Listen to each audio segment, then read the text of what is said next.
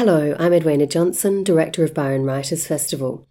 You're listening to a podcast of the session Is Privacy Dead in the Digital Age, featuring Anne Ali, Ellen Broad and Matthew Condon in conversation with Jennifer Rayner, recorded live at the 2018 Byron Writers Festival.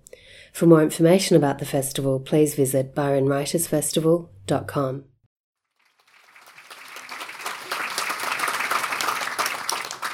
Thank you very much for being here, and I apologise in advance for my voice, which is very slightly hoarse, but hopefully we'll have a good discussion regardless. If I could start off by introducing our panel today. Ellen Broad is an independent consultant and an expert in data sharing, open data and AI ethics. Her book, Made by Humans, has just been released in the last few weeks, and I'm very fortunate to have had a bit of a sneaky preview because it's a really thoughtful and quite challenging work that invites us to take a step back and question where humans fit into the world of AI. Moving down our panel, Anne Ali is the first-term federal member for the seat of Cowan in Western Australia. But before entering the federal parliament, Anne was one of Australia's leading experts on terrorism and countering radical extremism. Her lively new book, Finding My Place, tells of her experiences migrating from Egypt as a child and also finding her passion for helping young people at risk of radicalisation. So welcome, Anne. Thank you. And Matthew Condon is a journalist with the Courier Mail, as well as the author of several novels, short fiction collections and non-fiction works, so a bit of a Renaissance man. His latest true crime book is All Fall Down, which concludes a trilogy of books on corruption in the Queensland Police Force and the graft of the Bjelke-Petersen era, so some pretty heavy stuff. But our topic today is privacy dead in the digital age? And I'd like to start by getting the views of each of our panellists on one fairly threshold question, which is, have our views on privacy as a community and as individuals actually fundamentally changed? Or is that just something that the purveyors of online social media type platforms tell us to make collecting our data seem okay? Ellen? So it is definitely the case that privacy is a living value. It evolves. It's also mediated by culture, by geographical location. I lived in the Netherlands for a little while, and one of the things that used to shock me all the time was that nobody has curtains. So you could be walking along the street and be looking into a child's bedroom. And to me, as an Australian, that was quite shocking. But different cultures have different approaches to both physical privacy, family privacy, digital privacy. I definitely think that over the last decade, it has become a convenience to say that privacy no longer exists or people no longer care about it online in order to pursue greater data collection practices. I think it was Mark Zuckerberg who in 2010 famously said privacy is no longer a social norm that people value. But you have to remember that Facebook, from its inception, continuously pushed the line on what privacy meant. I don't know how many of you knew this, but the first iteration of Facebook, Face Smash, was actually taken. He scraped female university student profiles to create a hot or not website and was told to take it down for privacy reasons. And then Facebook throughout the years continued to change the way people used the platform, introduced the news feed, made profiles searchable on the web, introduced automatic recognition of faces in photographs. And each time the argument that, well, people were still using the platform. If people are still using the platform, they must not care, was kind of pushed and pushed. But I think what we're seeing now, particularly in the last couple of years, is that privacy discussions have become part of our mainstream political debate. We're having conversations around our dinner table about my health record and should I opt out. We're talking about Cambridge Analytica. So I think it's starting to crumble that line that people don't care about it and will move on. I think that's a really, really good starting point. Thank you, Ellen. But I would also add that there are generational differences in privacy as well. So I look at some of the things that my sons who grew up in an era of Facebook or their friends post on their Facebook feeds, and they're not the kinds of things that I might post on there. And I'm constantly saying, why would you post that? Who cares what colour underwear you're wearing every day?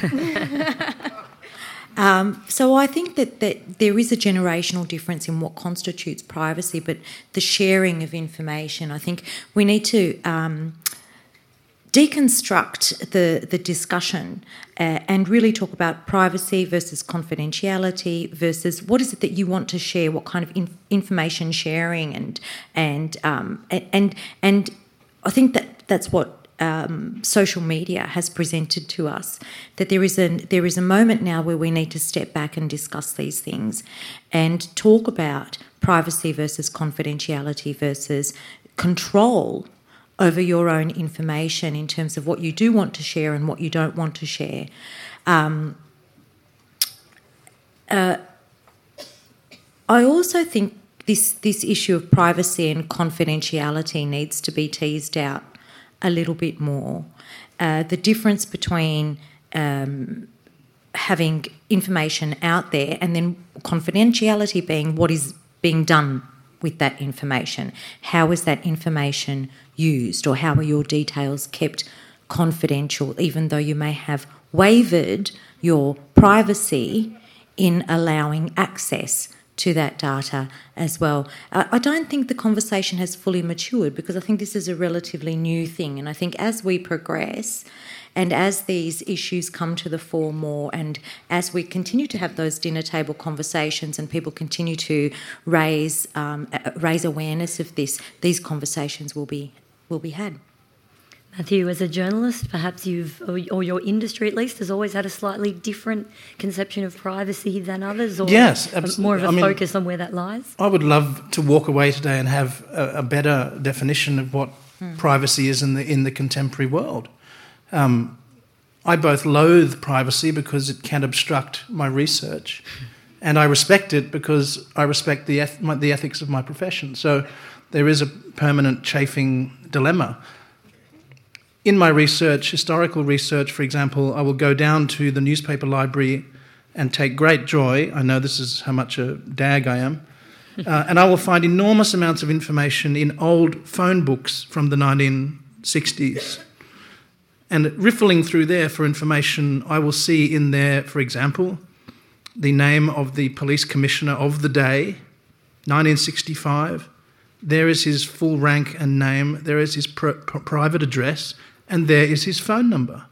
What was the definition of privacy in 1965? I mean, the fact is that his name isn't in there so that people can communicate with him. Today we have Twitter and Facebook and mobile phones.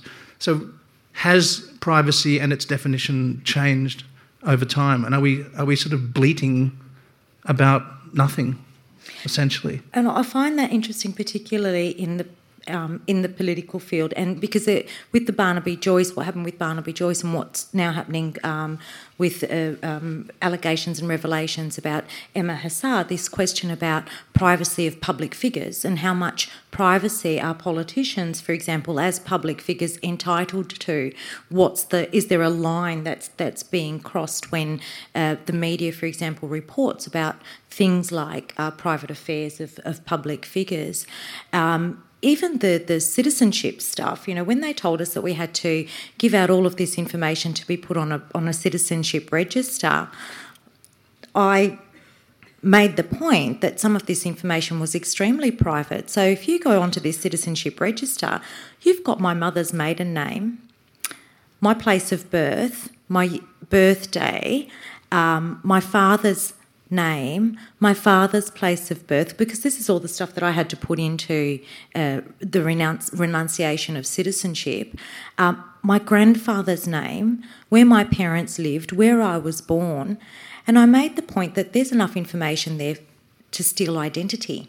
To guess your passwords. Absolutely, and sure enough, in just after Christmas or just after New Year this year, somebody tried to steal my phone number. So I couldn't make calls on my phone, and it turned out that somebody had used information like my birthday and my mother's maiden name to try and get my personal phone number transferred to another carrier and use my personal phone number.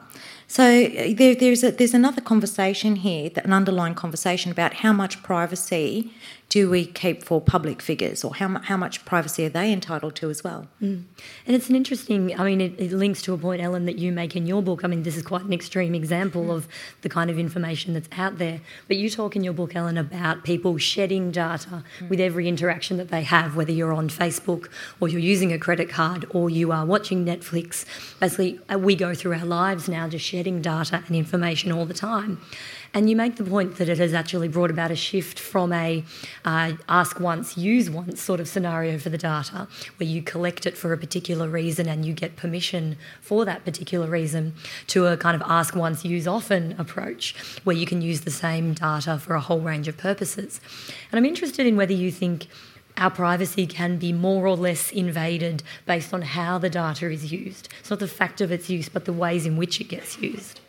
So I think a huge shift for us has been the move to digital data, and the examples like that Anne is giving about this is not a register that you have to go to Parliament House, sign a book and have a look at on paper. It is accessible immediately to a much wider group of people and can be combined with other kinds of information relatively easily, because the shift from analogue and physical to those records where we might have recorded a lot more information about an individual and put in archives that, yes, the public could access, but your actual level of access as an individual was quite difficult to get at, to digitisation, to lots of data. And I think that to the point about control and our definitions of privacy and how they're changing, one of the consequences of the move to a kind of a reuse culture, which in lots of other ways, having digital data and powerful computers has helped us do really valuable things with data. So I am not saying the move to digital has been all negative for us, but for personal data, what we have seen happen is, I think, our conception of privacy moving away from in terms of physical access to feelings of control. So are you still able to control what happens to your data after you do something with it? Because, for example, in the context of our social media discussions, I talk a little bit in the book about, I'm a millennial, I grew up on social media, and people quite often conflate social media discussions with publishing in a newspaper, for example, when actually in a lot of social media settings, you're talking to a circle of friends. You're not trying to have a conversation necessarily for the world to hear. If you're on Facebook, it's your friends, your family. The more your family gets on it, the less you start using Facebook. But it's about where you think it's going to go after that. So in the context of my health record, you can see a lot of the unease. It's not necessarily about the idea of a health database. It's about, hang on, insurers might use it. If I give information to a doctor, does that mean these other entities could use it, and how might they use it, and could they use it against me? In the context of social media, we're starting to have conversations like, could we use it to determine a person's suitability for a job? And so our discussions around privacy become much less about proximity of access, because access in a digital world is very easy to achieve. For a politician, it reduces your ability to access privacy quite a bit, and it instead becomes a discussion around control. What should you be able to control? And so a question for Anne and Matt, in that context then, on the point about control, how feasible or practical is it to actually get someone's consent every time you want to make use of some of the information that they've put out there or that is available about them now in this digital world? Is there really a need for every single individual use to be consented to, or is there sort of a spectrum of consents, do you think? Before I answer that, Anne, you're talking about your genealogy essentially being open to the public. It's not that difficult as a journalist and a researcher to actually construct a stranger's family tree with the right tools that are available to everybody. And to look at the area of your question, you were talking about Facebook, maybe Twitter, in relation to what the people you choose to see that information. But when they share that, when individuals share that, it's beyond one's control, is it not? I mean, a tweet can go around the world in 10 minutes. So the issue of control is unanswerable, is it not? So I think we're going to have to renegotiate some kinds of control in social media settings. So the first is how are your actual settings set up on your social media account? It's not the case in all instances that when you share something, it goes around the world. But there is an increasing discussion around the challenge of ending up on social media whether you choose to or not. So the recent Plain Bay, I'm not sure how many of you saw the Plain Bay story, where a stranger live tweeted and took photographs of what she thought was an emerging love story on a plane of two strangers in front of her. She took photographs, she tweeted about their conversation, and it went viral around the world, but it was two individuals that had no consent to their participation on social media. The woman in particular, she was immediately doxed. As you say, you can construct profiles of people using social media and other kinds of information already online. Doxing someone is surfacing their personal information and sharing it with people so that they receive phone calls and that kind of thing. But what was really interesting to me about that, and shows me how much we're starting to rethink that uncontrollable aspect on social media, is what started off as a Good Morning America story of this wonderful love story between two strangers quickly became a very serious discussion about whether these individuals had consented to information about them being shared. And the woman who had shared all of this information ended up having to apologise and take it all down. And I wonder if over time some forms of control will, in terms of social norms, that it will become unacceptable to do certain things. I'd like to see that happen. I mean, in terms of consent, I'm an old-fashioned journalist, and of course I'm a great believer in seeking consent for use. But, say that to my 13-year-old son. It's a different generation. I think this kind of comes down to questions about the policing of the internet. I think, the example that you gave there is of somebody sharing something without consent. That person, of course, not being a professional. Of course, when you speak to a journalist, for example, there is a level of consent that you have there. If somebody's taking your photo, if you're doing an event, you sign off consent for your image to be used and those kinds of that kind of thing. But and you see it a lot. You see Facebook videos of somebody filming somebody having a racist rant, for example, and then that person gets doxed. That's the word you use? Doxed. I'm going to use that word in future and sound all smart like I know what I'm talking about. And so, but in terms of the question that you asked originally about levels of consent, I think this is where the confidentiality, where we have to have a conversation about confidentiality, because you may well consent to your data being used for a particular purpose, but what they then do with that data and who they pass that on to is the confidentiality aspect of privacy. Did you want to speak a little bit more about what you see as the distinction between those things? Well, I think I was doing some work on this with Swansea University, of all places, prior to becoming a politician and joining the dark side. But it really is. So privacy is the actual putting out of your information and your data, and then confidentiality is how that data is used. So I may well have an agreement with an organisation that I'm giving you this information, I'm giving you this data, it may be my doctor or whatever. There's an understanding there that what my doctor or what that organisation does with that data is only for their own purposes, and they will keep that data confidential. It will be for a particular purpose. It's like academics when we do research. If we're doing qualitative research, for example, we'll go and have a conversation with someone, we'll have a discussion with them about the confidentiality of the information, that we will not share that information, that information will only be used for the purposes of research, and we will not name them. We will redact any information that may identify them. So that's what confidentiality is, being unidentified, having having your personal details redacted, but the use of your data being very clear to you. What is your data being used for? And you having control, or at least some kind of assurance or guarantee that your data is being used for a specific purpose and not for a purpose beyond that. Which is probably an interesting segue into some work that you've done previously.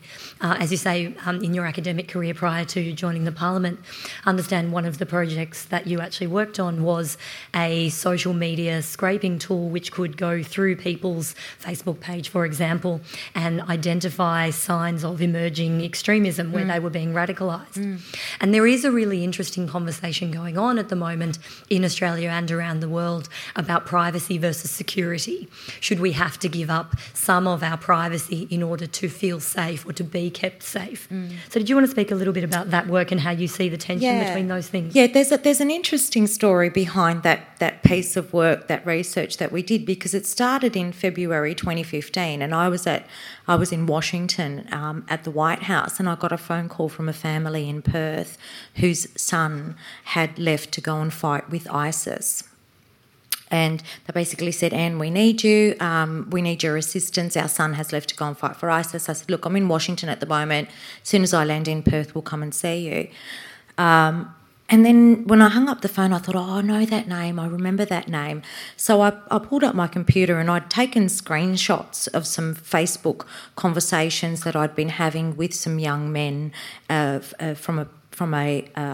who had been followers of a particular radical preacher in Perth. And sure enough, there was this young fellow who had just gone to fight for ISIS, about 4 or 5 months, posting up on this Facebook discussion thread that he believed in the Islamic State and he believed it was his duty to go over and fight, and he was determined to go and do that. So it raised, and then I started looking at other research, and invariably what I found was that after a terrorist attack, law enforcement would go onto the social media pages, because it's become a source of human intelligence now to look at people's social media pages and look at what they have been posting and look at the sentiment that they express on their Facebook posts, but also social analysis of all their connections and their associates.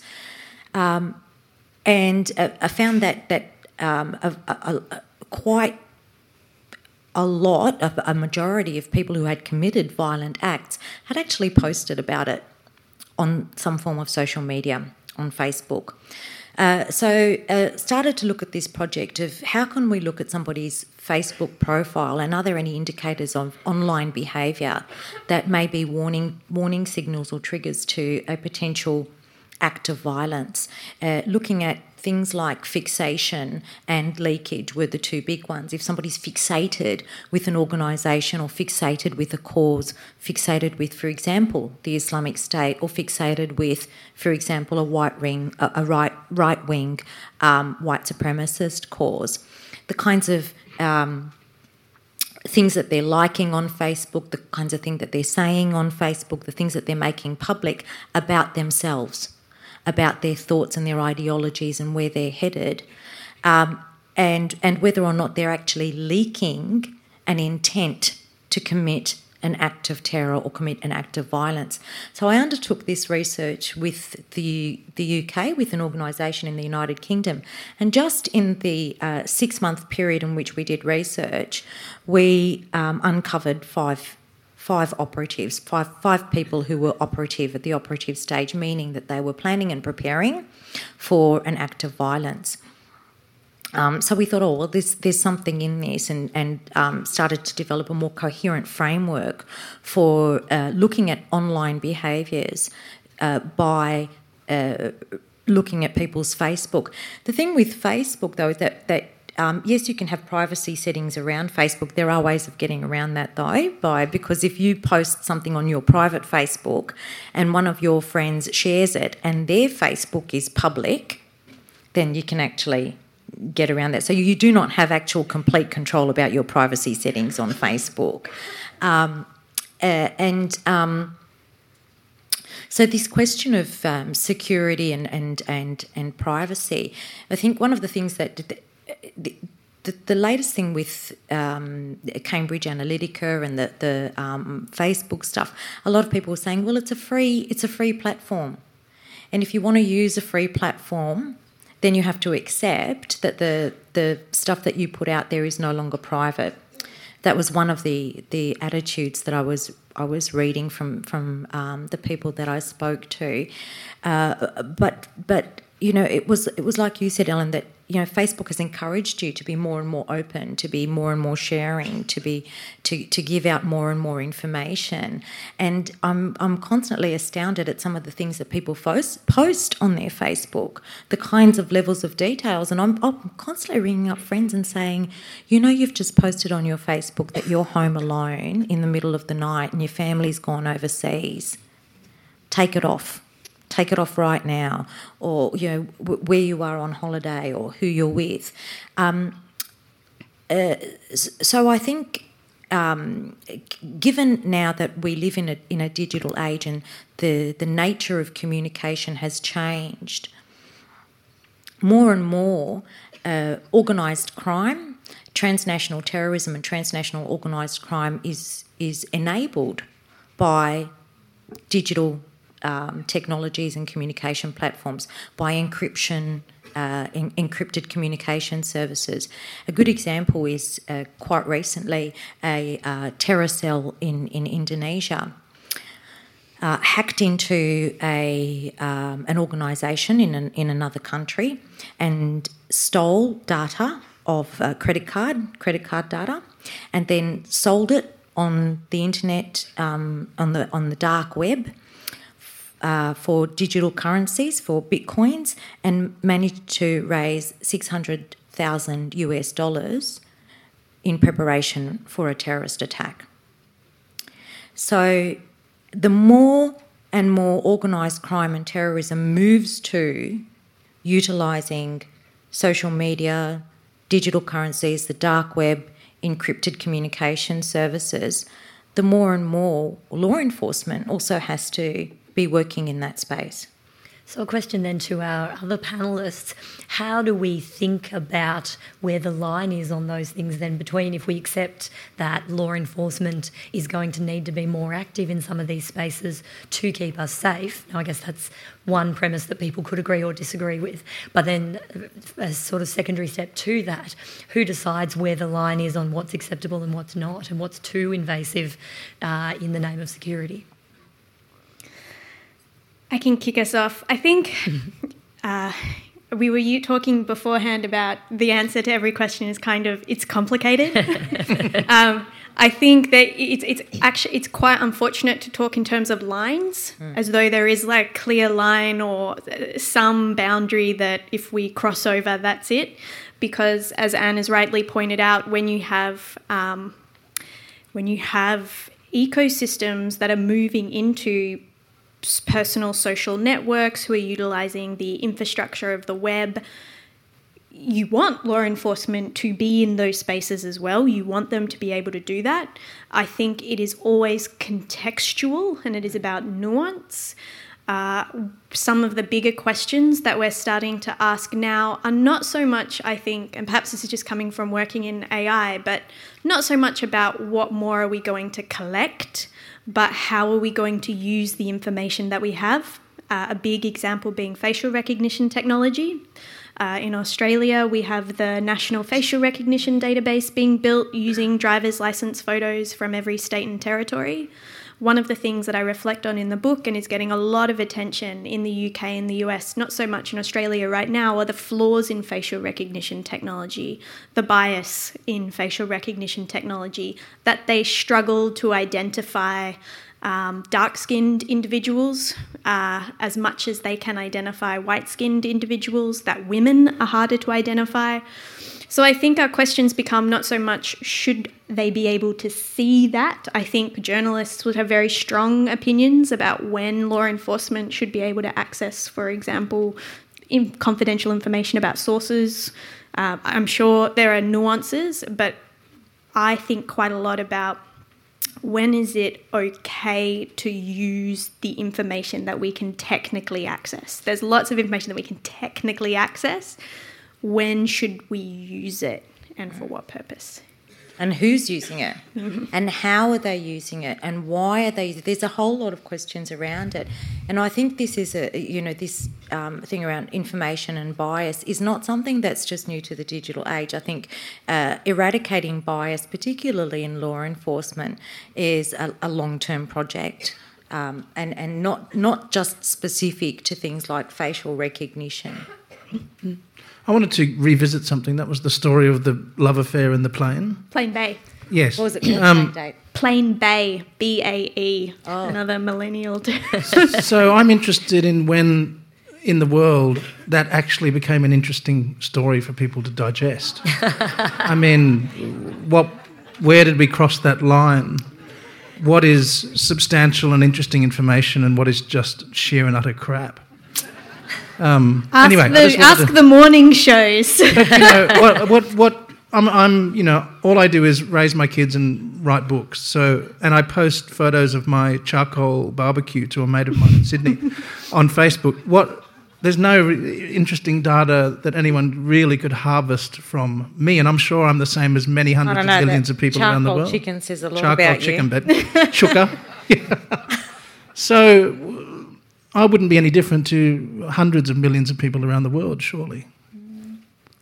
Well, I think we've got to ask this question in the context of celebrity and what celebrity means. I mean, when you look at Kylie Jenner is one of the richest young people in the US, and for every photo that she tweets, she gets paid $1 million for a photo. $1 million, or not tweets, Instagram. And when she said one day WhatsApp is over. It's another, a lot of you probably use WhatsApp to keep in, she said WhatsApp's over, and it lost a huge amount off the share price. Yeah, it plummeted in share prices. And this idea of social media influencers and what does celebrity mean these days? If you look at someone can be so influential and make a hell of a lot of money by just posting a picture of themselves in a bikini. Wouldn't work for me, I'll tell you that much. Everyone's into something on the internet. Matt, to come back to that question about security and privacy, journalists tend to be some of those who are the strongest about protecting that spectrum. If it's not a line, it's definitely a spectrum. Do you worry about the way that debate is going in Australia at the moment, that we are ceding a lot of ground on privacy in the name of security? Well, yes and no. I mean, certainly in my profession and with my sacrosanct sources that I do have, I will protect them forever. But if it comes to national security, that may be a different matter. I don't know. So switching gears very slightly then, I do want to come to an issue that you have actually raised in some of our previous conversations ahead of today, because it goes to the question of privacy in an analogue world and that translation across to a digital world.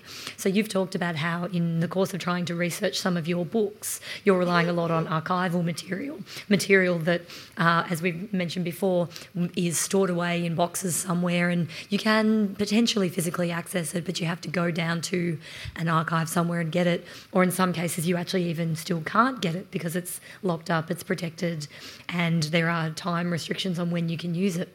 Do you think it can actually be the case that there are people who are, dead and gone, whose privacy is offered more protection in that analogue world than people who are very active now and are acting in a digital world?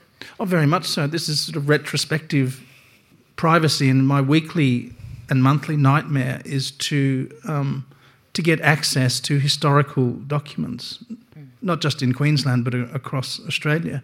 But specifically in Queensland, for example, if I want to get the full police record of Police Commissioner Frank Bischoff, who died in 1979 and was deposed as commissioner in 1969, there is a 100-year non-publication order on his file, and that whenever an investigating body opens that file for whatever purpose, for example, the Fitzgerald Inquiry in 1987, the 100 years reignites from that date.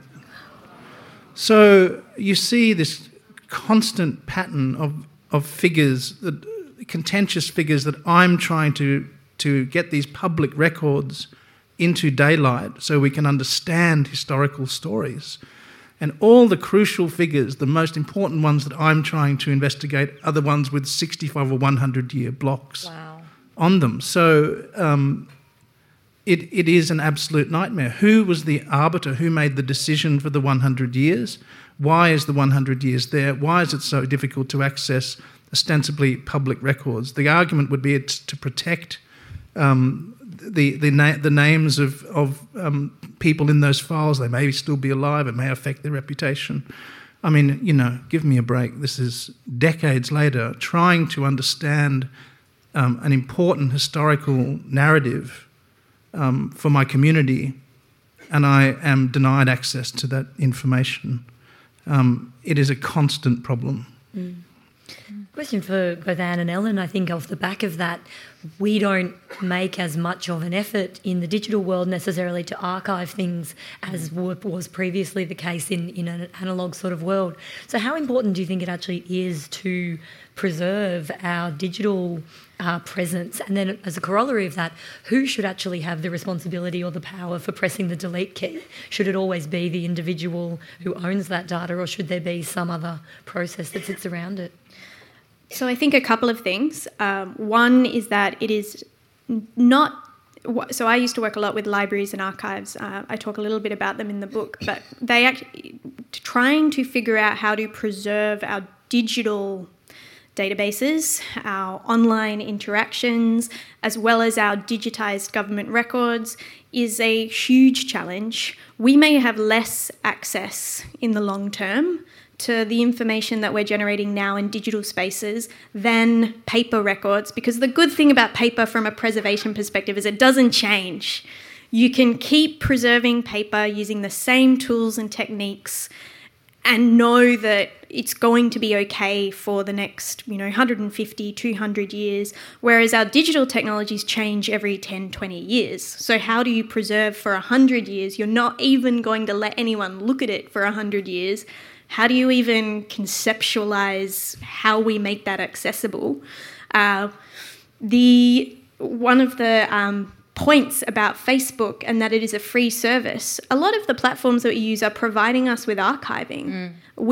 I have access. I've been on Facebook now since I was a teenager. That's 10 years of photos that were taken on multiple devices with different technologies that are all instantaneously accessible to me at a high quality consistently. But Facebook's not going to be around forever. That's why I take a lot of screenshots. Screenshots is my archiving tool. Right. And back them up, I hope to... Oh, no. Do I have to back them up? But that is a real question that we're grappling with is, a lot of this information is actually being archived by private companies who have no public interest archiving responsibility and wouldn't see that as part of their role. Yeah. But then what does that mean for us as a public? What actual records of culture and of key individuals will we have 100 years from now, and what will we be able to look at? Yeah, I know. Listening to you speak, and I think of I'm a dinosaur. So I've seen VHS. Actually, if I go through my life, I've seen colour TV, VHS. Do everyone remember the old VHS? First there was PAL, and then there was VHS, and then there were the discs, and then from discs we went to CD-ROMs, and then we had the sticks that you take around, and USBs, and now I'm so digitally literate, and now everything is. But I think this idea of instantaneous has positioned us all in a kind of a different in a different context. This I don't know, I'm going to make up a word now, and I'm going to call it instantaneity of the world, of digital. Everything is right here, right now. We've become witnesses to a lot of things. we are now put in a position of witness. And it's a new way of positioning ourselves and how we view the world and how we see the world. And I see this, I'll refer to this in the context of my my work in counter-terrorism, where, you know, if there was a terrorist attack happened and I would make a commentary on it, and I'd get floods of email from people saying, you don't know what you're talking about, and they position themselves as experts because they'd witnessed it. Through the magic of screen and through the magic of the internet, we are there now, we can see things in real time, we have become witnesses. And there's a trauma that comes with being a witness, particularly a witness to violence and a witness to mass casualty attacks like terrorism. And so coming back to the whole idea of privacy, it's not just about controlling our own information. It's about controlling everything that comes to us. I mean, how many people here have had a conversation with a friend over dinner and the next minute on their Facebook feed there's an advertisement for what you were talking about? Spooky, isn't it? Right? So for some people that might be like, I think, you know, is that a convenience thing that, oh, I was thinking about buying a new pair of red boots and, oh, look, there's an advertisement for red boots on my Facebook feed. But I think for a lot of us, it feels like an invasion of privacy. It feels like our discussions are being watched. So I think, you know, looking at the new kind of ecology that we live in, and this, you know, we're witnesses, we're more into all of this, but at the same time, there's this idea of we're also being watched, and we're operating in a space where everyone can see, everyone can do, but we can also see and do. How important is the regulatory context in that? Because we tend to assume that if companies can invent something, or what has tended to be the case with these digital companies is if they can invent something, they're pretty much allowed to go out and deploy it until fairly recently. And you talk in the book about some of the work that the European Union has been doing in particular to rein some of that in and to actually say, no, just because you can invent it doesn't mean you can deploy it this way. Do you want to speak a little bit about that? Yes, and I also wanted to pick up on the point that you made about deletion. So first point is, I think in most industries you have these cycles of you run very fast, you innovate, you break things in the technology industry parlance, but you innovate, you move very quickly, and then eventually there comes a point where it has to be reined in a little bit. There needs to be safeguards put around it. And we look at this in things like the development of electricity, aviation, telecommunications. You start off with go for leather, and then you put in rules around it to kind of pull it back in and make sure that people aren't unduly harmed. So in the European Union, they have introduced the General Data Protection Regulation, which really reframes privacy rights in terms of the individual. It introduces rights to understand how decisions are made about you using data and automated systems, a right to access your data and take it with you somewhere else if you're using online platforms. It also has a right to be forgotten, which is a kind of right of deletion, but I want to talk about it very briefly because it's that I don't think it is necessarily the case that you always want to allow people to delete data for some of the reasons that Matt is talking about. When you're trying to research an individual with a particular past, their ability to erase reference to it is something that we should take very seriously. And the right to be forgotten actually emerged out of court cases in Spain where it was an individual who had insider trading convictions, and he wanted them removed from Google search results because when he went to go back into the financial services industry, they were showing up alongside his name. And that was how the right to be forgotten emerged. And you can already see that while it's intended for individuals, you know, for us to move away from Facebook and know that they don't have our data anymore, they can't use it for anything else, it's also going to be used to erase parts of our history that while we as individuals might like to forget them, as a society there may be a public interest in recording it and having access to it. So I think, look, the GDPR does a lot of great things in terms of reframing our rights to privacy, but things like when and how data should be deleted, we think very carefully about what that means. There was it's on topic, but I've just been thinking about this for the last few minutes. As a journalist and a consumer of news, at some point, 6 months, 1 year, I don't know when it was, but you will see now videos on news websites, certainly on YouTube, whereby you will be warned that there is graphic material ahead, and you can literally see a human being killed. Now, in terms of privacy, that is the ultimate betrayal of privacy, that an individual's death is exposed for the world to consume. So the argument is we have a world that is salivating to consume that material and yet decry the loss of their privacy. It's a dichotomy I don't comprehend. Mm. But isn't that a perennial dichotomy in the media in general? So, who sets the news agenda? The whole thing, if it bleeds, it leads.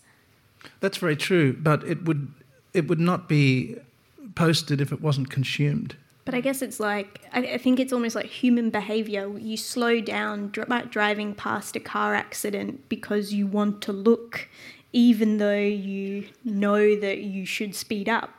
And I think it's not necessarily a dichotomy that people are happy to look at this material but still say they care about their privacy. It's that you care about your privacy as part of these overlapping... I also know that if you ask any individual, would you be happy if a video of yourself in extreme distress was posted on the web? They would be horrified.